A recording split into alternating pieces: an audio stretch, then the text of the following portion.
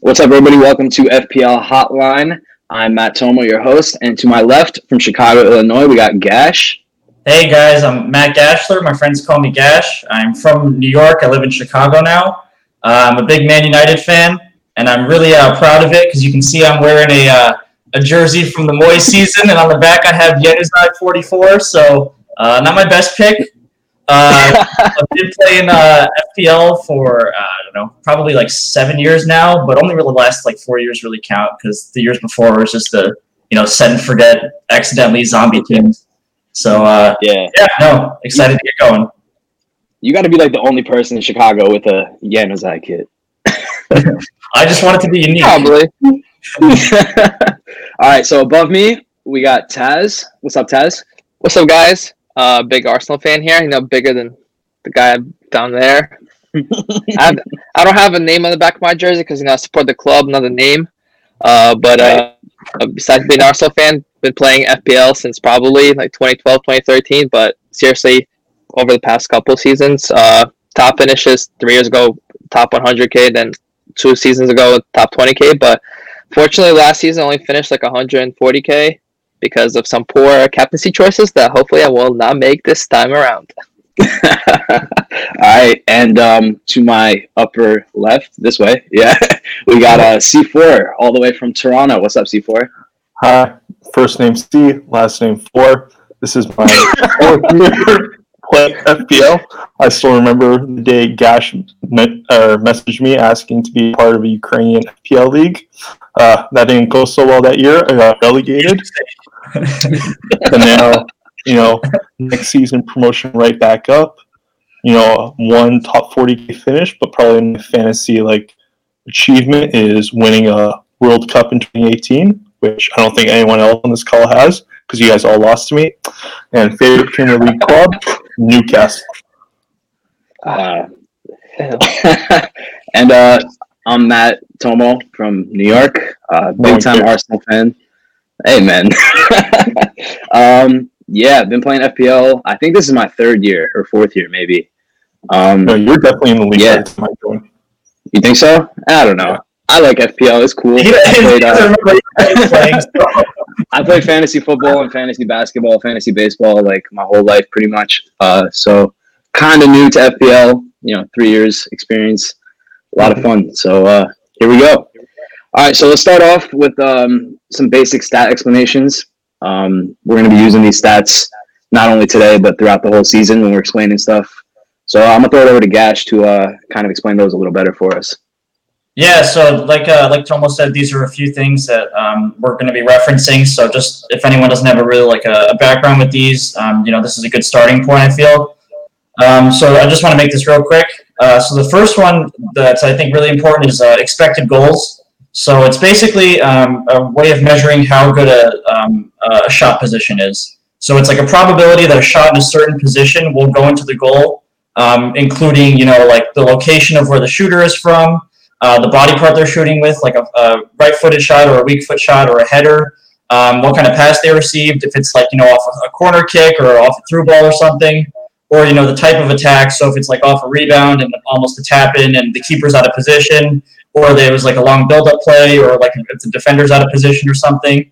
So the way they get these numbers is each shot is they take thousands and thousands of shots from that same spot with the same conditions that they're looking at, and then just the number of shots that go in. So a expected goal of 0.5 means that typically from that spot in those same conditions, 5 out of 10 shots will result in goals. Each model is slightly different that different websites use, so you might see a little difference in numbers here, but they're all relatively similar in what they're trying to convey. Players looking at expected goals for players, especially strikers, is a really good way to determine if they're underperforming, overperforming, if their goal scoring form is sustainable and it's just a lot of chances, or if they're just hitting every chance that they can. And they actually shouldn't, they have no right to be scoring that many. You're just a really good finisher.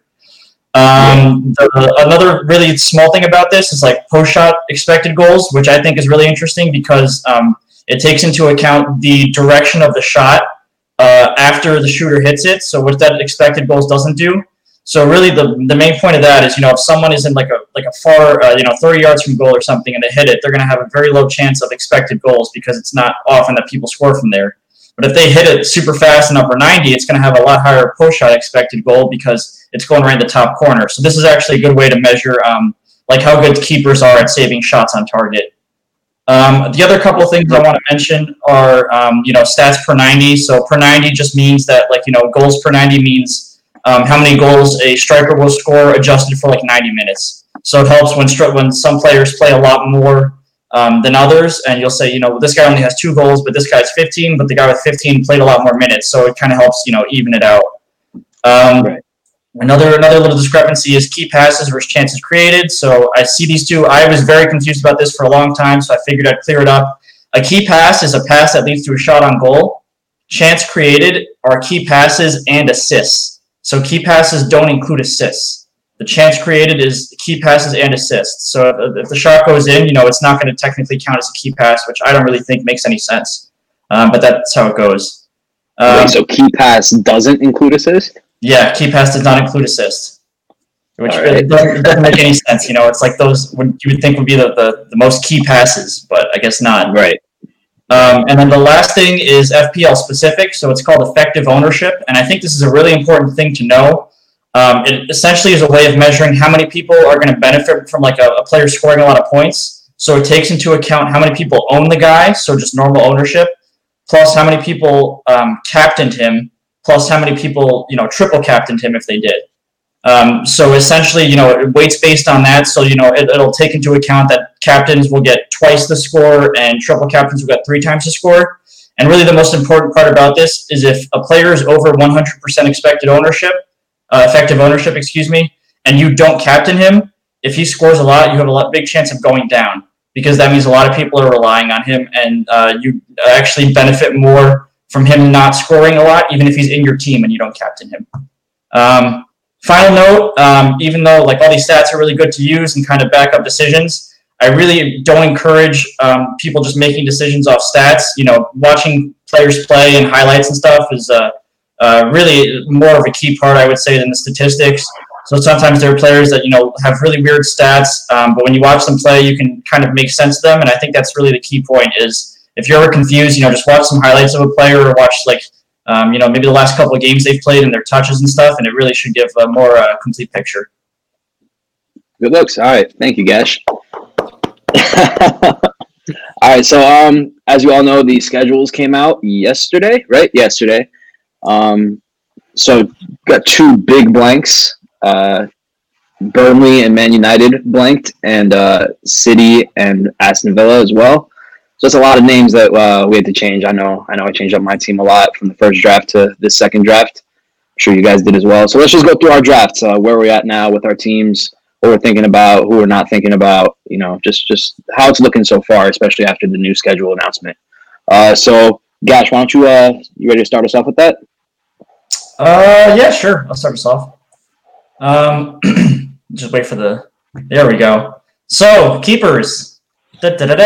Ryan and Nyland. So I went for a pretty common strategy of an 8.5 total spend on keepers, a 4.5 keeper that's more or less basically set and forget, and then a 4.0 bench fodder one to just save money.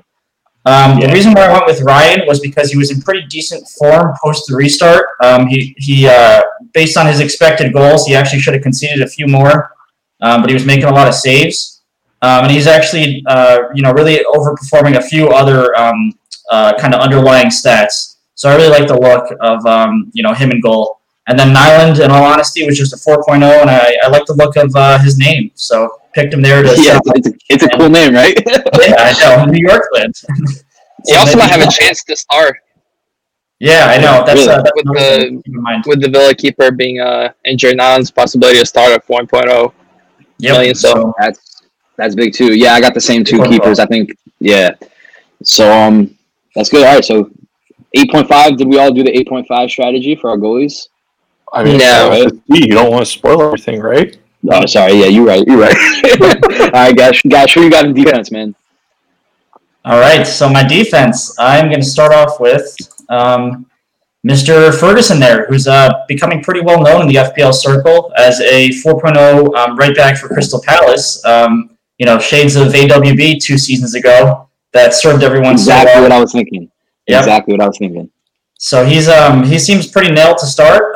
There's actually a little bit of a chance that he is rotated or maybe doesn't start the season at first. From what I've been seeing, Roy Hodgson tends to prefer experienced players. But his, rival in that position is Joel Ward, who will, he's pretty, old and, experienced, really. So I think they're going to try to favor the youth in that spot. The next pick I have is Justin. He's a right back for Leicester, and he's been playing. He played the end of last season with Pereira out hurt with a long-term injury, but I think Pereira is expected back. Like October, right? Yeah, like a month or so, I think. Yeah, so I think it's the first couple of game weeks that he's mostly, for right there. So you're going to pick him up just for those game weeks? So the upside also is that he can, from what I've seen, he's experienced playing left back as well. And Fuchs is also out for even a few weeks longer than Pereira, I believe. So he can also shift over to left back, if he's in good enough form. Right, I was reading you might get like saying that he'd be playing left back too. Yeah, right. I saw that. So you might get like 6 or 7 weeks out of him, even. Yeah. So we'll see how it goes, and maybe if he keeps his form. Fuchs hasn't been in the greatest form the past season or two, so he might even be able to keep that spot. So we'll see. Yeah. Next up is Trent. I don't really need to say much about Trent. He's killer season last year. I'm sure a lot of people are excited to have him at only 7.5. And at this point, it's kudos to anyone who can go without him and not and still be able to fall asleep at night, because it's just really scary to have him there. And if you're screwed. Essentially. How highly could they have priced him where you still would have gone for him? I would have gone for him at 8. I might have gone for him at 8.5 even, honestly. Yeah, I think midfielder numbers, man.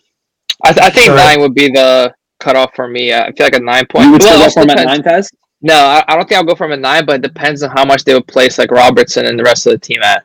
Because if it's right now a difference of $500,000, why would you not go for Trent? His underlying stats are so much better than Robertson's. But if you depends which period you look at. But but otherwise, I feel like he was placed more than $1 million. Then I'll just go straight for Robertson. If the price difference is more than $1 million. Yeah, that's valid. I thought about Robertson a bit too, but Trent looks unstoppable. I think, could he have over 50% ownership easily, right? I think it's 50. I think it's 56 right now at the time of recording. I'd be kind of surprised if he doesn't have over 50% when the season starts. I think I'm checking. KDB as of this morning were both over 50. I'm not sure if anyone else was. Well, KDB should go down a little bit after the blank announcement, but they're probably going to be the 2 highest owned players right there. Right now on the FPL website. Right now on the FPL website, Trent's at 56.5. So wow. Yeah, I know. That might go up. The thing to watch out for too is KDB with that price rise, because a lot of people are going to leave him out in game week 1 and then try to bring him in 2 or 3, so he can shoot up in price right away. So that might if you don't have that 0.5 in your budget, that might stop you from getting him from the start. True. There's also KDB's You're not taking KDB? Oh, I guess we'll get there. I don't want to spoil it. Get there. All right, guys, who you got next? I want to see the people that are in captain Trent on a regular basis. Oh, I know. That's even. I don't know. I don't want to comment on that because I'm not gonna lie, I've considered it, but I have captained Trent a couple times. Yeah, I know. A regular basis, I think, is that'd be the real crazy part. Yeah. So next in there, I got Kyle Walker-Peters, KWP. The FPL loves its 3-letter acronyms. It's TLAs. So he's really cheap at 4.5 million. He's in a Southampton team who I am actually really really high on this season. I was looking at it before we were filming this actually, and since Southampton lost 9-0 to Leicester, they have gotten the 4th most points in the Premier League. So that is over 25 games last season. They are 4th with 43 points. The only teams ahead of them are Liverpool, City, and United. Wow. So Yeah, right. It's I knew they surprising. did well post restart, but that well, jeez. Yeah. Since that 9-0 back in, so whatever, Yeah. I think November maybe. I think that was maybe November or more. December. Yeah, but it was the last 25 games of the season. Hey, good for them. Yeah, I know. Good for them. So actually, yeah. So what I was going to say is, then post restart, they were actually third on points, and they allowed the fifth fewest goals. So they were pretty solid there. There were actually even a couple of times where they only allowed one goal, so just missed out on the clean sheet too. So I think they're going to hopefully continue that form into the new season. What scares me about him is a lack of clean sheets. I don't see them keeping too many clean sheets, even if they're winning games. Yeah, I don't know. You said that you think improved? Yeah. Yeah, I think they. So that's one of the situations where kind of the eye test, when just watching a couple of their games, they look a lot more compact. And hard to break down. Yeah. All right. He also returned 1 assist in the final post restart, so he has potential to return assists and even goals. Yeah, he took a few shots post restart. Yeah, they were talking about him being a decent attacking option. Nothing crazy. No Trent-like numbers, but right. Good enough for a defender. For 4.5 million, midfielder with that. Yeah. That's the thing is, for 4.5 million, he's basically nailed it right back. So you can't ask for too much more. And then my last defender, is Vinagre. I think I'm pronouncing that right. I honestly have no idea because I've just read his name a bunch of times and I've never actually heard heard it said at all. But like a lot of people, watching Johnny on Wolves with his ACL injury, so he's out long term, and this is his expected replacement as left back / left wing back. And as Wolves love, with Doherty on the right, they love to get forward. So and they have a really solid defense as well, so a lot of clean sheet potential there. So at 4.5, it's a pretty easy pick, provided they don't sign anyone else in that left back spot. All right. So you went like mostly cheap on the defense, minus Trent, obviously. Yeah, pretty much. Yeah, same here. Well, maybe. I don't want to spoil it yet. You want to move on to your midfield? Or are we all going to go through our defenses? Or yeah, why don't we all go through the defense? It's easier. All right. Taz, you ready, man? No, of course. Born ready, bro. Let's hear it. C4, you got it? All right, there you go. Previous seasons, going for the set and forget option for goalkeepers always got me really annoyed when my goalkeeper came into like a fixture of like 3 to 5 games where it's like tough and he's not returning points. So this season I'm going to try to rotate 2 4.5 keepers. So I'm only spending $500,000 more for this strategy, and I don't think that's that big of a deal compared to like a set and forget keeper at $5.5 million. I feel like this strategy will offer me like maybe 2 to 3 clean sheets more throughout the season. And then at the same time, it's like, do you want to, like, nobody's going to spend money on a top 3 team keeper. Like, nobody want, like, I would rather have that spot from Liverpool or Man City for the 3 outfield players instead of like spending one on the keepers. So, when I chose McCarthy and Matt Ryan, they both had decent amount of clean sheets towards the end of last season. Southampton picked up a lot. But I look like, especially like, this is something I considered before going in, but now like definitely confirmed post schedule release. Looking at it right now, I can rotate these 2 keepers and have one of them starting for their fixtures up until game week 16, which is when the wild card 1 deadline is, our first wild card. You have to use it before game week 16, or it just gets you basically lose it. And up until then, if I rotate them, I can get a fixture of difficulty rating of 3 or below, except for one fixture where it's going to be 4, and I think it's going to be McCarthy away to Man United. So I feel like up until then, guaranteeing a fixture difficulty of 3 according to the FPL website, that's like, I think that's the best case scenario for me. At the same time, there's no keeper at 5.5 that I really like that I would want to get over, as I said, forget. And then the 5.0 million is just like useless, in my opinion. Yeah. But then the thing is with the 4.5, which I think I used that strategy my first year. You just got to guess right every week. That's like a choice you got to make every single week. That's a really ballsy move. I mean, I know you were. If you feel like you can do it, it's going to be great. But I don't know if I have the balls for that personally. I just like to set and forget my keepers. Personally, I mean, it's pretty easy for like some of the game weeks. Like I made like a spreadsheet for it for throughout the game weeks, and legit, it's like it'll be like a run of like where like McCarthy faces Liverpool, like City, and like Wolves in 3 games in a row, and then like Ryan is facing like Burnley, like Leeds, and like some other like kind of like weaker team, lower table team. So it's not that difficult. Like there's only a few times where it could be a 50-50 toss up, but at the same time, I would just choose McCarthy personally because Southampton's looking a better team right now. Maybe they'll change down the line in the season. Taz, my biggest through the whole schedule. Wow. My biggest counter argument to that would be Pope last season, when a bunch of people dropped him before a really difficult run of fixtures, and he was coming out with some clean sheets, a bunch of save points too, and he just killed it. And the people who kept him throughout that tough run of fixtures, I mean, they were sitting pretty. That is true, but like at the same time, not like how many people are like you can like keep like Pope is like a kind of one of like. You can't really compare previous seasons to him. Like the way he outscored the rest of the keepers is just.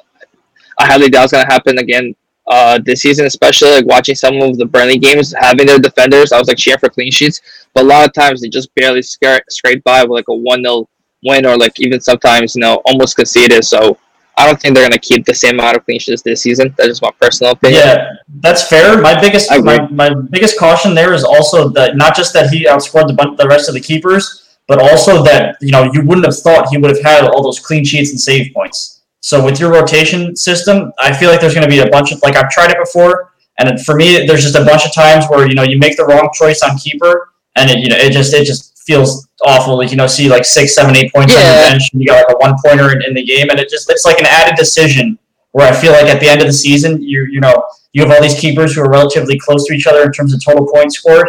So I mean, at least personally, I don't think it's something you need to worry about. Added to the list. That's true. It depends. Just like how you used that you got annoyed from like having to choose, and like you having made a poor decision of like your bench keeper actually outscoring. For me, is the opposite. Where like for me, it's the opposite. Where like I just had to had to use a free transfer to get like a better keeper in, and that's just like annoying to use. Like nobody wants to transfer out defenders or keepers. You want to use those transfers to rotate your premium like assets and forwards and midfielders. Yeah, that's fair. Yeah, that's true. Going back to Nick Pope real quick. Yeah, owning him last year just felt so lucky every week. Mm-hmm. He always performed better than I expected. Always. I was not expecting to set and forget him. He was just kind of a cheap option that I threw in, I think like game week 3 or something. That was perfect for your strategy of falling asleep while setting your lineup. Yeah. All right, man. I didn't think we were going to talk about that. I fell asleep setting my lineup at least like 6-7 game weeks last year. I have no idea how I finished as well as I did. When did I finish in our mini league? Like 6th? Yeah, no idea how that happened. Yeah. I was ahead of Gash for 36 game weeks, falling asleep almost every time I'm trying to pick my team. And you were 2,000 in the world after game week 4 or something, or before game week 4? Like game week 4 or 5, yeah. I looked and I was like, oh shit, I'm top 2,000 in the world. That's sick. And then like I fell asleep setting my lineup that night, and then down from there. C4, weren't you like top 10 in Canada for like a little bit, for quite a bit? Yeah, and I was in the top 1,000 for like a couple of weeks, but then everything went downhill when I blew a 60-point lead going into the final 9 game weeks. But let's not bring that up, okay, honey? Weren't you top 10, or am I making that up? No, that's right. I was top 10 1 point in Canada, but like decently deep into the season. I want to say like somewhere in the 20s. I remember going into the restart. I'm pretty sure I was in the top 10K. I think it was like 5-6K, and then everything just went downhill. Jesus. I looked afterwards just to compare. I think on average, really besides transferring in Alonso instead of Asp 1 week, I think what really killed me was my captain choices. I don't remember a single good return. Nothing else matters. I get lucky with my captains usually. You just leave it on the guy previous week when you sleep. At this point, I think this season I'm considering just giving the armband to one player and only changing it if they're not playing. Because I looked out. That'd be really risky. No. Okay. A captain set and forget. I went and looked. So Magnus Carlsen, his captain ended up getting him somewhere. I think it was around like 300 extra points. Uh-huh. So, but then think about it. What did KDB got like 250 points last year? Yeah. So captaining KDB every single week would have gotten you an extra 250. So if you switch your captain to any game week that either KDB, he's going to get arrested because of Champions League, or someone's injured, then you can make up that difference between 250, 300. Or, switch it for double game week plus throw in a triple captain there. I think that's the biggest headache, and then people start overthinking it of, do I captain Salah, Mane, KDB, Sterling? Eventually you have no sense to it. All those players are gonna score you 200 plus points. It's irrelevant at that point, really. If you're thinking it that way, just don't forget. Just pick whichever one you're, is performing at the time, or whoever is your favorite. Yeah. Plus, where's the thrill? I mean, where's the anger and the disappointment? So I want to cheer against Arsenal when KDB's playing us. All right. Okay, so you try taking a point lead in the last 10 minutes of the FPL season, and you tell me you still want thrills. I just stuck with KDB, everything would have been fine. Listen, you made it more exciting for you by throwing away a 60-point lead. It's not our fault. Yeah, along with $1,000, but let's talk about that. Yeah, let's talk about that. Let's get on to Taz, I think we're about to get to your midfielders, right? Or no, defenders. Defenders. Yeah. We didn't even get to defenders yet. All right, let's we didn't finish everyone's defenders. We still gotta go. But I mean, just like anybody else, I feel like everyone starting off the season is gonna have Trent and then a bunch of 4.5 and cheaper options. I could see maybe like some people trying to like double up on premium defenders with like Trent and like Doherty, or Trent even Robertson. But right now, with how many like good options there are in midfield, I personally wouldn't go for it. So as you can see, Trent, like Gash said, no explanation needed. He takes free kicks for City, for Liverpool. He takes kicks on more corners than Robertson. I think for some people are trying to save the $500,000 by going Robertson. I wouldn't do it unless you're trying to use it as a differential pick for in your mini league. Then afterwards, I had Vinagre and Justin from Leicester City, both filling in for injured players. Both Wolves and Leicester kept 13 clean sheets last season. I think they're tied for top 4 and fourth in league best. So can't really. Those are the cheapest options to get into those defenses that you just can't go wrong with. If they do, Wolves do sign on left back, then they'll probably just move Vinagre to somebody else like Lofton from Brighton Hove, or even you can wait a week and get like Burnley. Yeah, you can wait a week and get one of the Burnley defenders, either Peters or Taylor, both solid into Burnley defense. And Burnley probably are still. I don't think they're gonna keep as many clean sheets as they did last season, but they should still keep more than 12. Yeah. And then Ferguson jumped right up on the hype train as everyone else did. I think Ferguson, as of recording right now, he is the highest owned defender that's under $4.5 million. So he, even though he's $4 million, he's owned more than a lot of these $4.5 million defenders.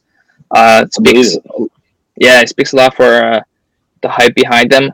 I feel like for him and my other Johnson, they're both just enablers for me to have more expensive players elsewhere in the team. If they get playing time, it's good. But main thing for them is for me, not to lose money in them, for them to go down. If Ferguson does go up to 4.2 million or even more, I can easily transfer him out and use that 0.1 million to like pick up a really hot asset. Somebody like maybe Aguero like goes on a tear, and I need the extra million to actually later on in the season to afford him. But yeah, besides that, just kept this simple with Trent and cheap defense. All right.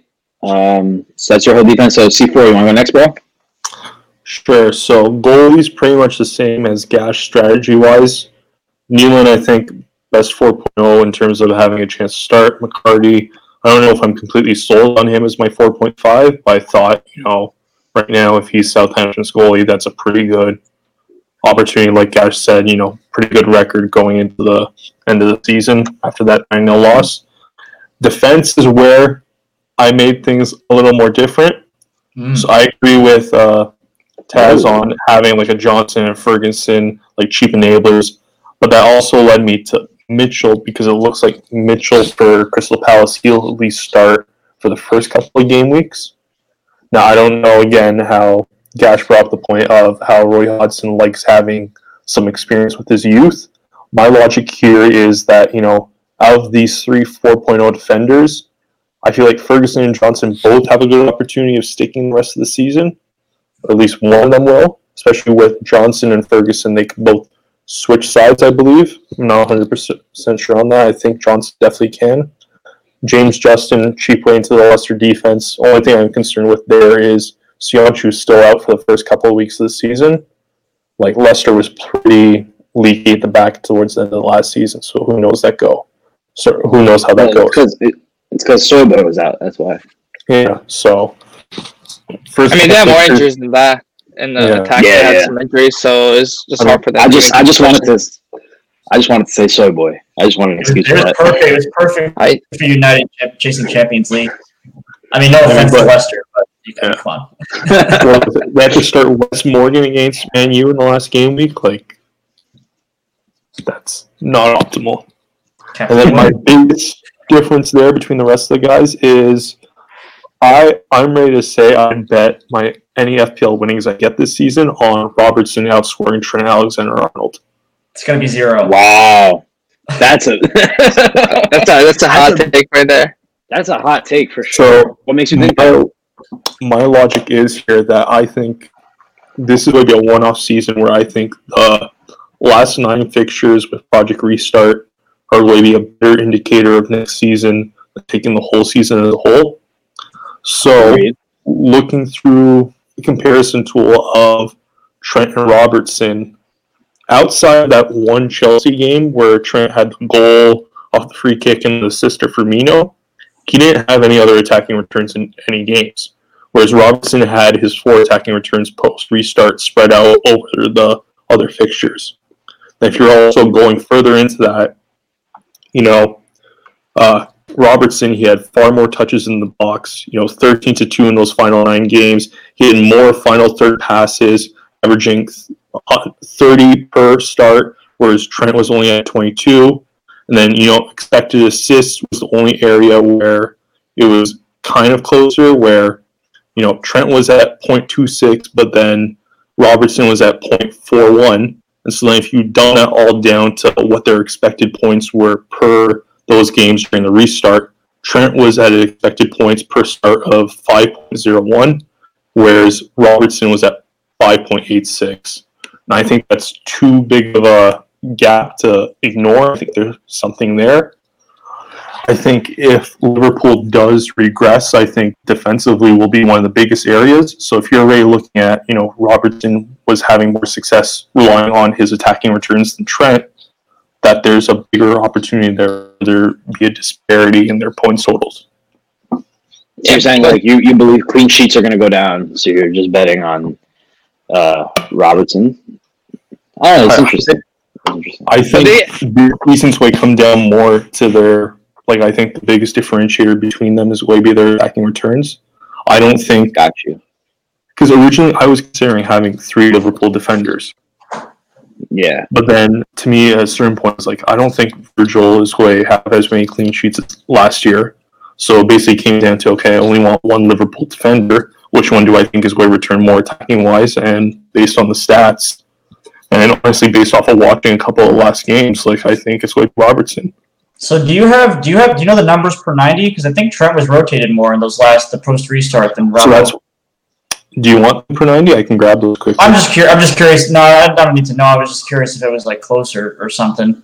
Because at least to me, I think Trent was rotated more. That's a good point. That's a risky pick right now. Trent only played in those. Actually, wait, no, because Robertson was out for that one game. He didn't play a full game. But besides that, I think Trent was rotated a few games. But C4, to your point, they ended up scoring the same amount of points in the post restart. So even those returns that Robertson had didn't really affect as much. So but per the same points and then it's 0.5 mil. I see what you mean, but I think I disagree, but I see what you mean. So if you want So per 90 minutes, Trent and Robertson after the restart, Trent was at 5.36 points, whereas Robo was at 6.38. Robo? What is he? Yeah. RoboCop? Robertson. Robertson. Robo? And then looking even again, like their expected assists per 90 after the restart, Robertson was at 0.46, whereas Trent was at 0.25. I think people are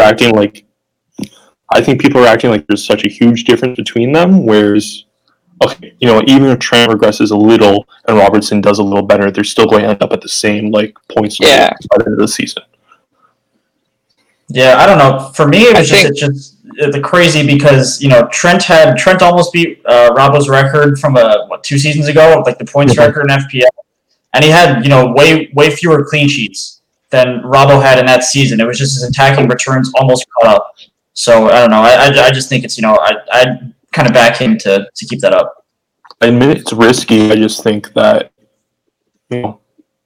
maybe it's for that big risk of what I was going to be able to do in my midfield. I think it's worth it. Even with I'm completely confident that he'll outscore him. Bro, do it then. Do it.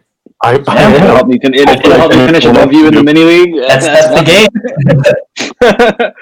All right, let's pick up the pace a little bit. We're slowing down a bit here. So I guess now it's my turn to go through. You guys want to do the midfielders and forwards together afterwards? Well, yeah. No, we'll just keep going like this. We'll just speed it up a little bit. Okay. All right. So for my goalkeepers, I also went with the 4.5 strategy. I think this is what you had, right? Yep. All right. So you already heard this from Gash. I'm not going to rehash this, but yeah. So Ryan and Nyland, you can move on to my defense. All right. So defense, I have Peters. Peters returned for me a few times post restart. So, big fan so far. Ferguson, everybody's got Ferguson. Trent, everybody got Trent. Vinegre, everybody's got him too. But Doherty is the big difference between the four of us here. I'm really high on Doherty. Doherty. Only 6.0, but has a big time attacking potential. Wolves defense we already talked about quite a bit. They're solid. They're great. So I have the potential for clean sheets with that, and I think he has potential to do what Trent did 2 years ago, where he was kind of underpriced and a little more under the radar and just went off. Not to the same extent, not like Trent was setting records and stuff, but he's also only a 6.0. I think he's gonna be valuable, real valuable. That's my favorite pick that I have. I'm just very high on him. Do you not think this was his going off season? This past one? Yeah. Nah, this past season was his breakout, but I think he's just gonna keep going up. As long as Bali stays fit, I think that's they're a lot better defensively when Bali's playing. So if he stays fit, I think he's got a pretty good shout for a lot of clean sheets. Yeah, good shot for clean sheets. I'm really he returned a lot, especially post restart. He was solid for me. Yeah. I don't have the fancy stats that y'all have, but I'm big on Doherty. Yeah, I'm big on Doherty. I'm pretty sure there's 2 times where Doherty didn't even start. He came on the 60th minute and returned an assist point. So he's just all around good. He's just a fucking beast, basically. He's great. So let's move on to the midfielders. Everybody's midfielders. I guess we'll keep it in the same order that we've been going. So Gash, why don't you hit us with your midfielders? Yeah, sure. What's up? We're going midfielders plus forwards here? Yeah. Yeah, let's do it. So, yeah, that's fine. Okay, so we got the midfielders and forwards in there. Aubameyang, I was kind of mentioning this to these guys here before we started today, but I'm actually not too sold on Aubameyang, so I may be adjusting that, after this. But for now, it's just the fact that how many goals he scored last season, and that he's playing in midfield now. He's really out of position potential for all those extra points for goals and stuff. The one thing that holds me back on him is he has I was looking at his stats, and he actually overperformed his expected goals by 7. He was projected about 16.5, and he scored 23. And, looking back through his seasons, the most he's ever overperformed beforehand was by less than 1. So he would have a 15.5 and score 16 goals. He's never gone more than a 1 difference between the two. So I really don't think it's sustainable. Did you look back to his Dortmund years too? That includes the Dortmund years? This was Dortmund as well. Arsenal and Dortmund. Wow. Okay. So that's kind of my sticking point, but at the same time, I think it's not enough to put me off him with a lot of people owning him at the start of the season. A lot of people use a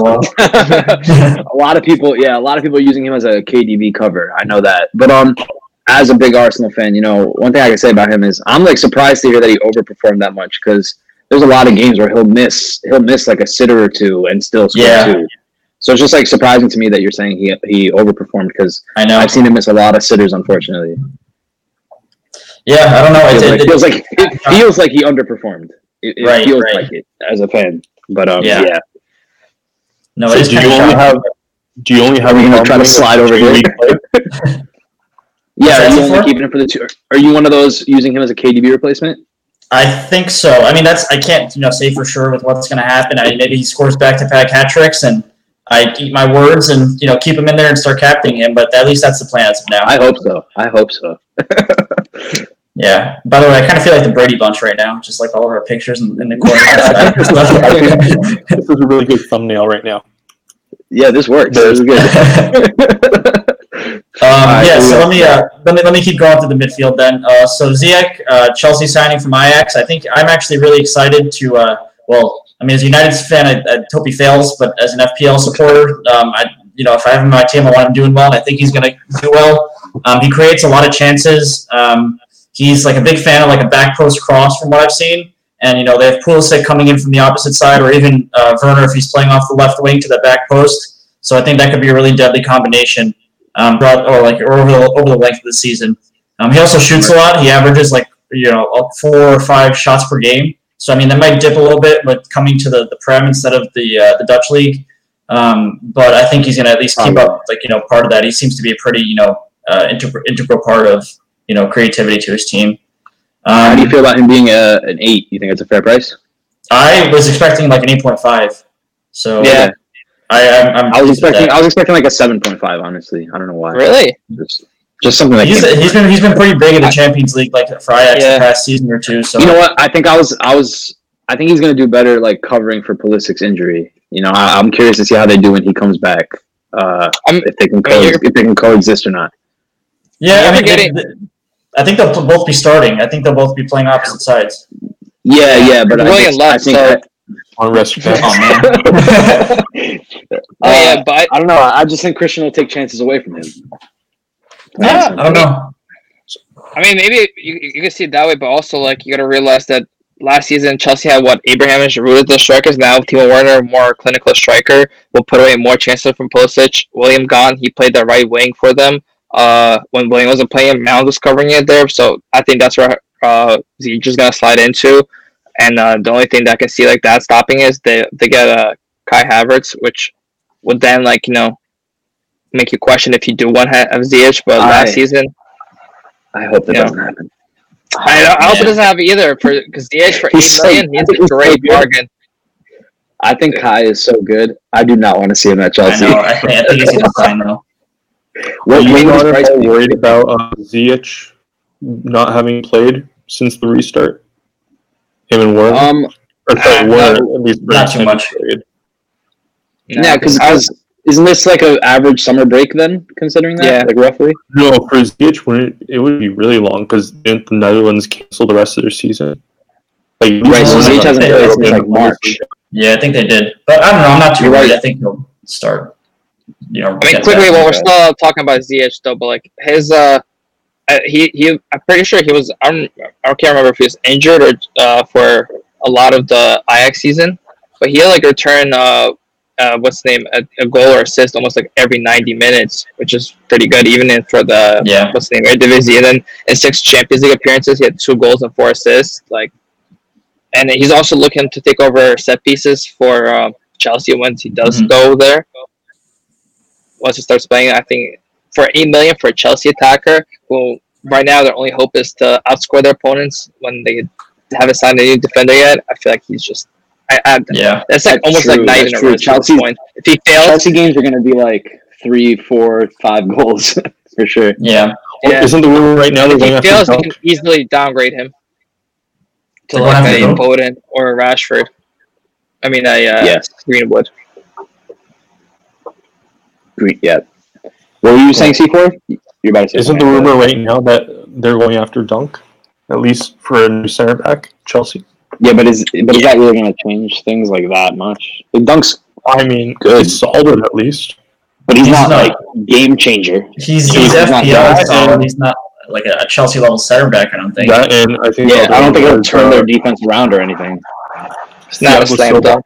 Free. That was the other one. Thiago Silva should be good for like a year. Yeah. He's not a slam dunk. Everyone acknowledge the ball, please. Well done, Taz. Well done. All right, let's move along. Yeah, let me just knock out the rest of these midfielders. So Salah again. I mean, he's freaking Mo Salah. You know, you'd love to have him as a Liverpool fan. Everyone else hates him because he's killing it. He has been killing it. He's on penalties as long as James Milner's not on the field. And he actually, believe it or not, this was the first time this past season he underperformed his expected goals since 2014. So I think we're even due to see a little bit, back to the regular Salah next season of a couple more goals, and really he was kind of out of the Golden Boot race at the end. So real challenge. He didn't seem the same this past year. I think he just wasn't, normally he's finishing chances left and right, and he's just missed a few of those. So, and Mane was so much better last year as well, like better than ever. Mm-hmm. Taz, where you at, man? Join us. We're back. All right. Who else you got in midfield? I have Armstrong in there next, and he is a 5.5 for Southampton. So as you can see by my team when it's up there, I'm a very big fan of Southampton at the start of the season. Armstrong was really good since the restart at last season. I have the stats here. He had 5 goals and assists, so 3 goals and 2 assists post lockdown. He started 7 out of 9 games. He was not really a guaranteed starter before that, so I think that pretty much solidified his place here. And for 5.5, I just think he's really well priced. And then Susek finally 5.0 from West Ham. So he's actually a defensive midfielder. Which is kind of surprising because he gets a decent amount of points. He gets forward a lot, especially in a Moyes team who loves his his Fellaini type, his big, strong midfielder in the middle that can win a lot of headers, and that's basically what Susek does. So he had 3 goals post restart. He had like an expected goals like 2.5 or something. So it's not like he was just crazy finishing for him. He actually had the chances. So I just think he's really good. Probably the best 5.0 priced midfielder. And then decent bet. I'll go through my forwards really quick. So Werner, I think he's going to have a really solid start to the season. I'm actually still debating him because he's typically always played alongside like a target man. So he was always alongside Poulsen at Leipzig. Maybe there's a chance he plays alongside Giroud at Chelsea. But I know a couple of these guys here have him in their team, so we can discuss maybe like once we go back to your guys' forwards or something. Bamford is a really interesting case because he actually missed so many chances, big chances last season. He missed 33 big chances last season in the championship, and it's just ridiculous because the number of chances that Leeds create, he still scores a decent amount of goals. He hasn't proven himself to be too good of a finisher yet. So I'm kind of taking a little bit of a punt there with him on 5.5. My main reasoning behind it is that Leeds haven't signed a striker yet, so I'm just going to wait and see what happens there. And Bielsa tends to be very loyal to the players he picks. So Bamford has been starting week in, week out, even though he's missing all these chances. So I think he's going to at least stick with him for the start of the season, and let him go. And then finally, my last guy there is Danny Ings, who my third Southampton player, the only team I've tripled up on. And I just think he was in great form last season. He's putting away chances left and right, and I think that with Southampton and the form they're in, he's pretty much the key man for them. So he's going to be at the center of a lot of their attacks, and he's also like a bonus point magnet when he does score. So he tends to get a lot of the bonus points, which is really good from an FPL perspective. You're not scared of him regressing at all? Maybe a little bit, but I think actually with Armstrong and one or two other more creative players in Southampton's team, so like Kyle Walker-Peters coming in from as an overlapping fullback and creating chances, I think that he was scoring with less than what he'll have this season. So I'm kind of hoping that he'll maybe regress a little bit, but get a little bit more chances to offset that and keep going. I mean, even if he regresses a little bit, he was in the Golden Boot race all the way to the end. So Yep. You take a slight regression at that price. And keep in mind, he had, I don't know how many penalties he had, but he might have taken scored one or something, but he was not on penalties for Southampton. That was James Ward-Prowse's job. So those are real goals. So those are all pretty much all open play. That ain't no Man United goals. Those are real goals. Nah, bro. Varchet. You mean Varchet? I don't support it. The reason why I asked about the regression is because, Ings and Jimenez, both 8.5 strikers, and realistically last year, Ings finished on 198 points, Jimenez finished on 194. Yeah. From my perspective, at least, Jimenez is a really consistent striker. I think you know what you're getting from him. It's Mr. Reliable. But do you not think it's worth it just to have him in there for the... are you taking a risk with things? This is one of my cases. Right. This is one of my cases where I'm thinking, I looked at, the numbers and stuff, and then I just looked at some videos, and I just have, more of a gut feeling with things. I think Jimenez is a great striker, a great player, and I think it's really, really tight, and I still might switch it before the game week 1 deadline, but as of right now, I just, have this, good feeling with things. So stick it out. I would definitely have Ings for the first 2 game weeks over Jimenez. What's that? I would definitely have Ings for the first couple of game weeks. Yeah, Saints have a pretty good fixtures at the start, so yeah. There's some very, very small buzz about Jimenez in the transfer market as well, so that's something to keep an eye on. I doubt them. I doubt it as well. But it's just something to look at. Yeah. All right, who wants to go next? Taz, I believe, is next. You can go with my team. You ready? So, yeah. So, pretty much a very similar lineup to Ash's. You got 4 midfielders, yeah. Salah and Aubameyang. Aubameyang is just a placeholder for me for the first 2 game weeks, and then I'm planning to transfer out Aubameyang for KDB, like everybody else who's probably picking up Aubameyang. I think KDB's probably just gonna break his record points they scored last season and just keep on going. Salah's as we've mentioned, one just a great asset to have, and I think he's a must-own player. I found it interesting they priced Mane the same price as him. They both, I think it was Salah had 43% involvement in all of Liverpool's goals, and Mane had 42%. But Salah underperformed, and I think for 12 million, I just can't go with Mane over Salah for those people that are debating them. Son is I did not have in my team before the fixtures came out. I actually had Rashford in my team, and that's who I'm going to probably transfer in later on. I currently have this team 0.5 in the bank for Son to go in to Rashford, because I have to have one of the Man United boys, especially, you can make an argument for even getting Greenwood if Sancho doesn't get transferred in, but hopefully it doesn't. That make Greenwood price, very enticing to have. But Son's just a punt for their easy, fixtures to start. Under Mourinho, Son's been averaging almost 6 points per game. He had 11 goals and 13 assists last season, and just I think he's a good risk to take at the beginning of the season, especially those fixtures. I do think Kane is the better option, but just in my team, I couldn't justify having two premium strikers, and I definitely want to have Werner. I feel like Werner, not even just for taking the risk on Werner, especially since last season he finished with 28 goals and 8 assists for Leipzig in the Bundesliga and Champions League. But also, I don't see Giroud or Abraham taking away his time on the pitch, and he could also possibly have penalties, which is even more goals for the Chelsea lineup, especially with Pulisic running in, possibly getting penalty kicks.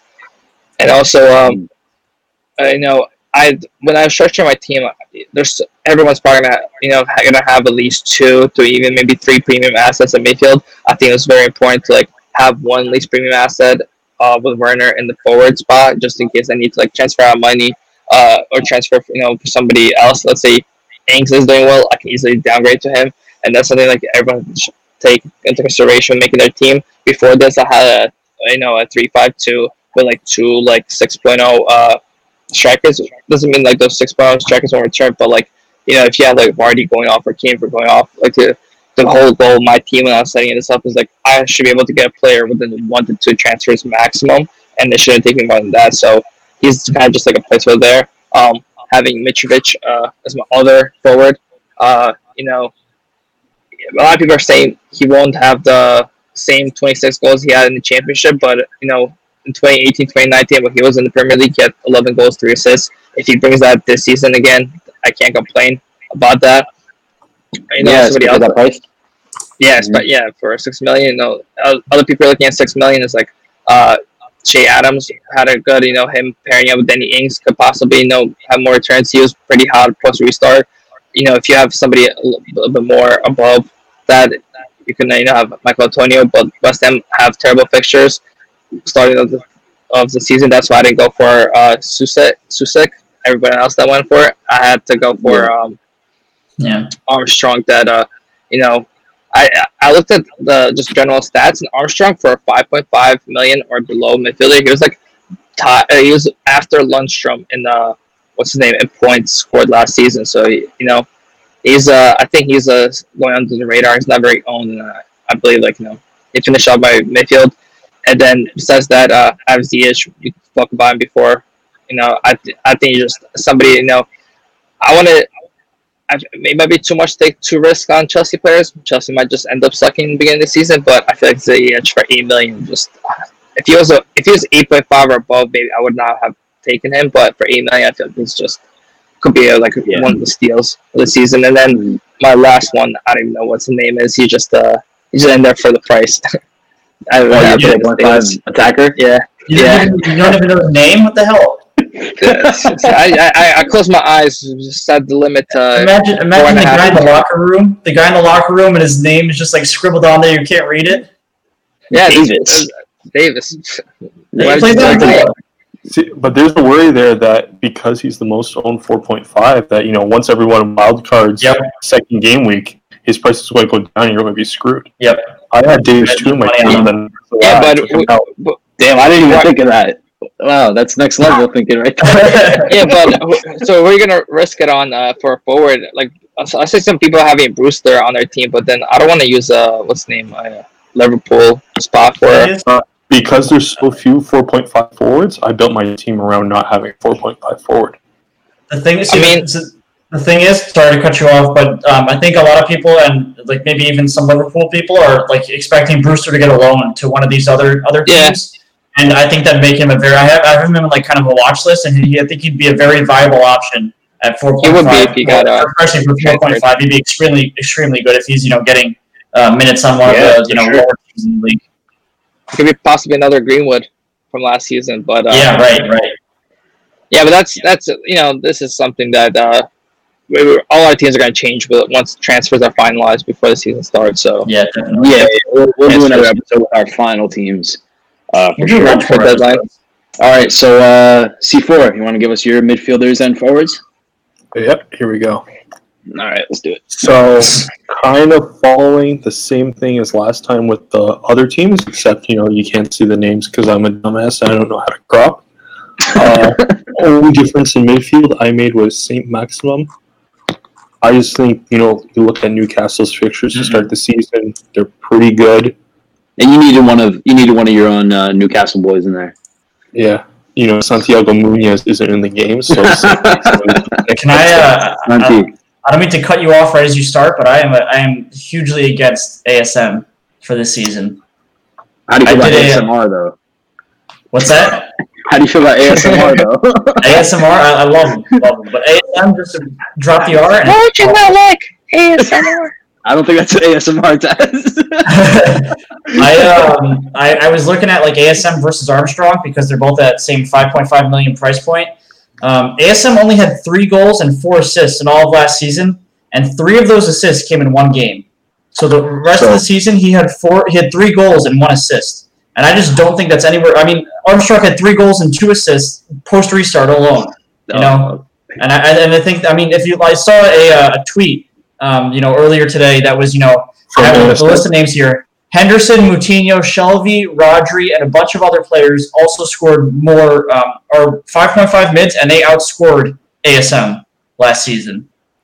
So I'll just preface all this by saying that I have ASM in because of his good fixtures. I'm not completely sold on him. Armstrong would be the other choice right now. I was thinking about trying to get a couple, like another 0.5 or $1 million in there to have Foden as a bench option right away. I think that's not worth it based on the rest of my team. Pep roulette. Yeah. So then up top, that's Warner, Mitrovic, and Kane. So, at 9.5, 6, 10.5. Because you took Kane. At the bottom. Yeah, I took Kane because just look at what Spurs added Højbjerg. So Kane should be dropping back as much this season. I think in that last. Dude, he's a Mourinho striker. I mean, I wouldn't be surprised. He's all CDM. This is not going to make any sense, but I also think Spurs are going to get that second season Mourinho bump. That's completely sentimental. It's based off of no numbers. I just, Harry Kane looked really good towards the end of last season. He produced well. I think just based off the way the team's built and how Son isn't being utilized properly, like he's not being given a lot of opportunities to cut inside. I think Kane's going to be the main focal point of their attack. The only thing I would say there is I'm currently considering going between Kane and Vardy just to use that extra 0.5 in defense. Well, I'm not completely sold on that either, just because, Spurs have, I would say, better fixtures in the first 9 to 10 game weeks in comparison to Leicester City, based off what I've seen. Yeah. But realistically, looking at that attack, I would say I'm giving Kane and Warner a 3-game week tryout for which premium striker stays. I have a plan for transfers that involves taking one of them out to Jimenez, and then depending on which price difference, it dictates which Man United midfielder I get. If I take out Warner, I'm getting Rashford. If I take out Kane, I'm getting Fernandez. That's solid. And then Alba automatically game week 3, he's going to Sterling. Ooh, Sterling, not KDB. Wow. I just think there's... No, so you're not going to have KDB in your team this year? When I saw the fixtures, for the first 6 hours that I saw the fixtures, I was strongly considering not having a City player for the first 9 game weeks. 9? What? I think they easily have the worst schedule in the Premier League for the first. Yeah, but they're City. It's that clear-cut second-best team. Is it okay? Clear-cut second-best team, worst fixtures. Is it really worth owning some of them for 9 game weeks instead of Fernandez or Mane, who have better fixtures? So the thing I will say is that in terms of your Sterling over KDB, I actually don't hate that entirely. KDB had a bunch of goals last year where he had, absolute snipes from outside the box. And I'm not saying he can't do that, again this season, but I don't think he'll score them as regularly as he did this past season. And Sterling, I was looking at his shots inside the box number because I was just wondering, chances created by a Pep team, and he has 83 goal shots in the box over the season, which is a crazy amount for especially someone not playing as the main. I mean, he did play as a striker sometimes, but he was mostly playing off the left wing. He should have had based on his expected assists, he should have had about 5 more assists too. He was right at his expected goals numbers, so I think he actually was a little bit unlucky to only score as many points as he did this past season. So just following up off of that, based off of after the restart, looking at Sterling versus KDB per 90 minutes, KDB was at 8.8, Sterling was at 13.85. Yeah, me that's just crazy. Expected points, KDB was at 7.24, Sterling was at 10.1. Expected goals, KDB was at 0.16, Sterling was at 1.09. Like, to me, that's huge. You can't just ignore that. I see what you mean. All right. No, I still think it's crazy not to have KDB. That's crazy to me. Yeah, the one thing about KDB is that he's probably the most nailed City player other than Ederson. I think it's crazy not to have a City player after, giving myself time to reflect on it. I just couldn't find a way to have all three of Sterling, KDB, and Salah all on the same team with it making sense. Personally, because I also don't think Greenwood's a good option for United. I don't think it's worth it at 7.5, but he's a little expensive. If Sancho doesn't sign, I think he's, yeah. Compared to him, comparing him to Rashford or Martial. Only thing that might change my mind is if Aguero does. Usually, like, Pep likes to, give him a couple of games to get into it. Like, he won't start him every single game week. But if he's, like, nailed on from game week 1, from game week 2 or 3, then that might make me reconsider. Because I was reading supposedly Aguero, when he plays, Sterling's output is way less. Which I would believe. That makes sense, yeah. All right. Yeah. All right, so I guess I'll go through my team now. The best team out of all of ours. So we got Auba, we got Aubameyang, of course. I actually am not planning on dropping Auba for KDB or anyone. I'm planning on keeping Aubameyang in my team for a while. Yeah, I'm an Arsenal fan. Yeah, that's probably part of it. But it just makes the games more enjoyable to watch for me if I'm rooting for Auba as well. And obviously he's great. Like I said, I feel like he underperformed, even though that's, I guess, not true according to Gash's stats. But I'm sticking with Auba. We got Saka in there as well at 5.5. If he can produce like he produced in the other competitions last year, if he gets more of a solid role in the Premier League games, I think he could do some damage. He's great with the assists. We know. I don't know. I think if he just plays more consistently, like, we can expect more from him. What is that for?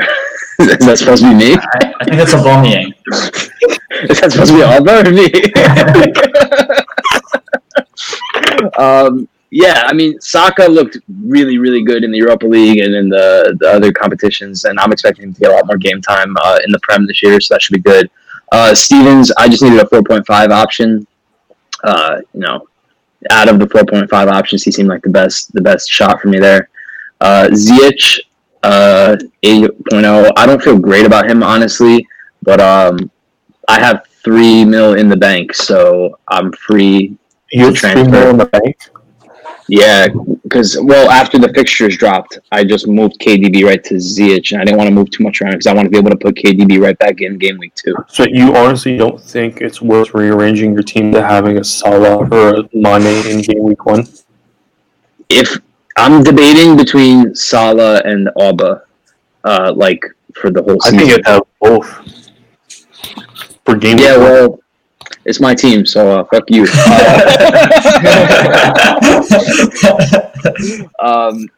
And so Ziyech, yeah, I don't feel great about him, but 8.0. If he hits the ground running, that'd be good for me. And my last player in midfield was can I get my screenshot back up? I kind of forgot. Yeah, there we go. So yeah, Foden. I feel good about Foden, especially at 6.5. That's pretty cheap for what he can do. Remember, they're losing David Silva this year. I think Foden is the guy who will pick up some of that slack. I'm sure it'll be spread around a little bit, but Foden seems to be that guy getting ready to take that role. Pep seems to like him. He seems to be playing a lot post-restart as well. I don't know, just feel good about him, especially at 6.5. If he can produce something close to what David Silva did at his 6.5 price point, I would be thrilled. Let's move on to... Post-restart Foden. Post-restart, Foden had very similar numbers to Greenwood, and I forgot which one was I believe it's attempted assists. He even outperformed him, and for a whole million less, if Foden starts to get more playing time, if you have Greenwood in your team, I would even downgrade to Foden and then use the million somewhere else. Yeah, bro. I mean, a 6.5 City asset in the midfield. That's huge. That's the thing, though. If he gets those minutes. Yeah, right. Got to deal with the bald fraud. But he seems to like the kid. He seems to like Foden.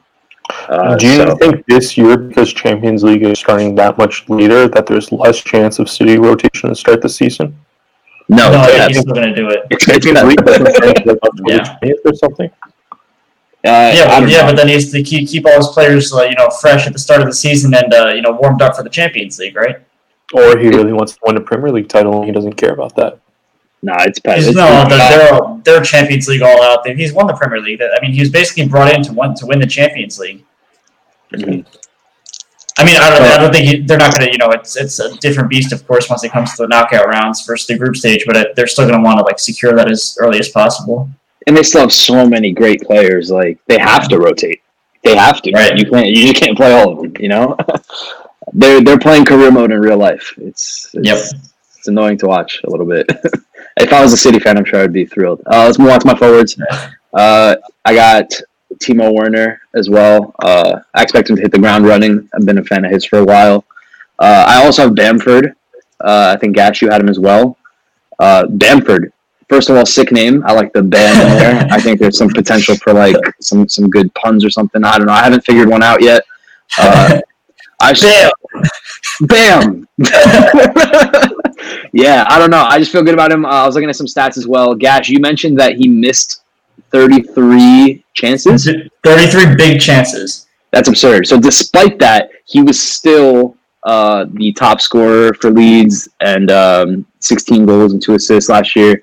And he took 143 shots, which is 68 more than the second highest total on his team. That was Jack Harrison. Mm-hmm. So, yeah, 143 shots, 128 of those in the penalty area, more than double any other player on the side. If somebody's going to be scoring goals for Leeds, I think it's going to be Bam.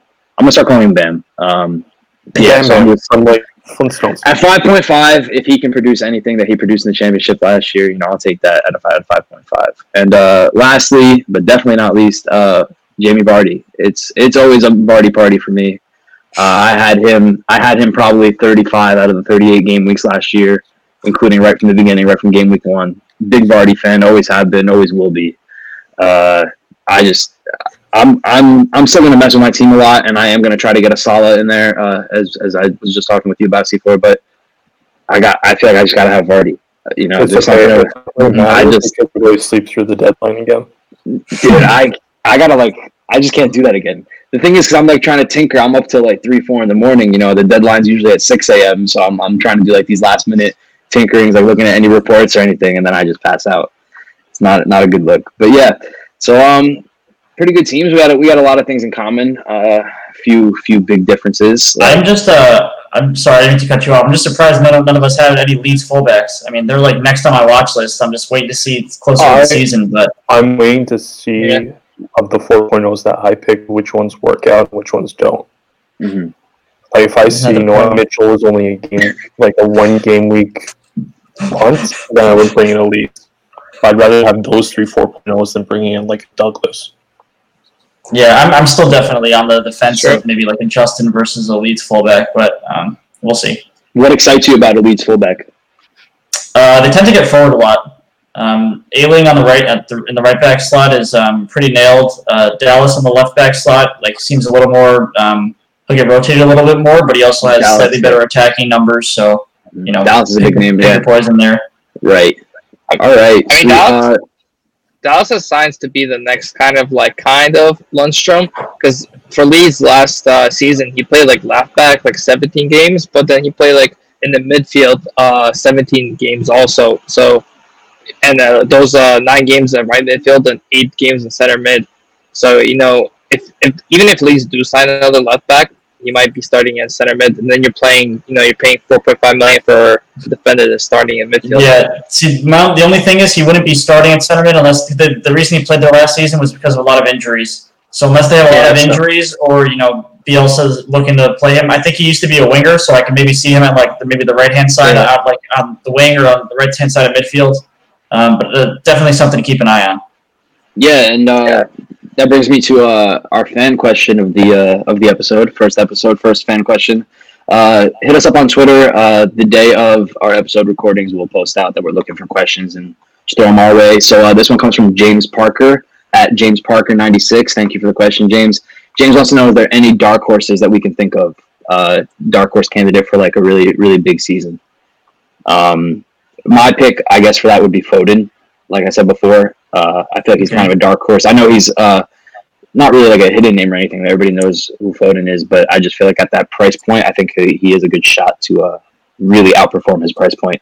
So Foden's my choice for a dark horse, even though he might not totally count as a dark horse. But I'm going to do it. Anybody else jump off this one? Yeah, I was going to say there are a couple of players that like are coming up from the newly promoted teams. So there are one or two like of the Leeds players. Jack Harrison plays off the left-hand side there, and he's from what I've seen of him, he's a really creative player, but maybe doesn't have the finishing. So I could see him, if he can take it up a level, or maybe even a player like Pereira that just signed for West Brom. He's a 6.0. He actually had 20 assists in the championship last season. So he's like he's an attacking midfielder, or like maybe he'll play off the right-hand side but drift inside. But from what I've seen, West Brom fans are very excited to have him. So maybe one of those two guys for me. Good choice. C4, what you got, man? I'm shocked that a Red Bulls fan brought up Jack Harrison. I know, and a Leeds, a Man United fan bringing up a Leeds player also. But yeah, if I had to pick one, it'd probably be Tammy Abraham. Just looking at his expected goal stats, all his underlying stats last season, and from reading Chelsea fan forums, plus looking at, even though the game didn't go well, Lampard experimented with a two-striker system in the last Champions League game.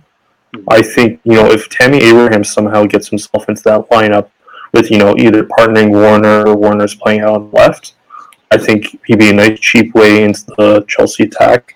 And based on what he did last season, I think he could have a even further breakout season. That's an interesting point. Now, I haven't watched much of Poulsen's game from Leipzig. Is there any similarities you can draw between him and Tammy? You think? Because we know that Werner played really well alongside Poulsen, but right? What does Poulsen play like? Gash. I feel like Gash would know. He's a pretty tall player. He's like one of the strikers that's like really good in the air. So he's almost like kind of like a target man, not like a pure target man, but in that mold basically where they can play the ball into him, and Werner kind of like played off him. So you think Werner could play off of Tammy like that? I would say I would almost even see even like Tammy or even your favorite Olivier. Yeah. I could see him playing off either of those two guys, just depending on who's in form. But they have a chance to complement each other. What's Tammy's price at again this year? 7.5. Again, I think that's what it was last year. Yeah. If I could throw one other name out there, I could see Firmino having a big bounce back season. But FPL wise? Yeah. Okay, is he a 9 or 9.5? I think he's a 9.5, which I think is overpriced. Yeah, that's tough. I would put him down at 8.5 because I feel like there's no reason for you to own him over Jimenez, especially when a lot of people already have 2 or 3 Liverpool assets. Yeah, that's a weird. That's way too expensive. I feel like. I can't think of one reason to own him right now. Yeah, except that you just named him as a dark horse. But besides that, I only named him as a dark horse just because I think he got really unlucky last year. If you look at his expected goals and then what he actually put up, I think he was at 15 or 16 expected goals, but he only ended up getting 8 or 9. Yeah, and he's not that good of a finisher. He got a lot of hate last year. I like Firmino. I'm a fan. I mean, I'm not really a fan from a fantasy perspective though. It's not a good fan. Weird that he only had 1 goal at home or something last year. Yeah, something like that. It's just a little too weird for it to keep going for me. I think something's. I mean, but he took significantly less shots than either Salah or Mane. For 9.5 million, I feel like that's just when he spent tells better. Yeah, at that price point, he's basically useless.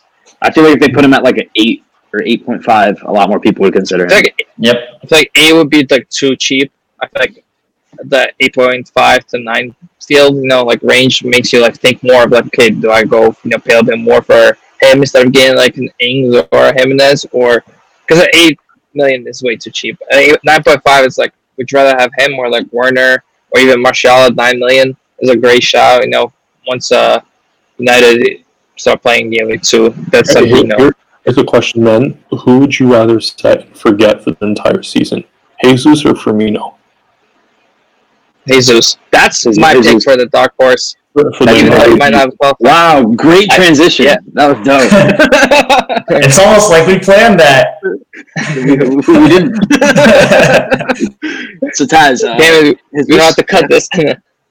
No, but I think, you know, Aguero has 1 year left on his contract. Getting older, I can totally see Pep just giving more playing time to Jesus, and especially, you know, I feel like towards the end of the season he was a little bit unlucky not to, with the amount of shots he was taking inside the box, not to return as many goals. And I feel like this season is possibly the season he'll outscore Aguero, and you know, we'll get more of that playing time. And if he does, for $9.5 million for City attacker, is going to be very nice.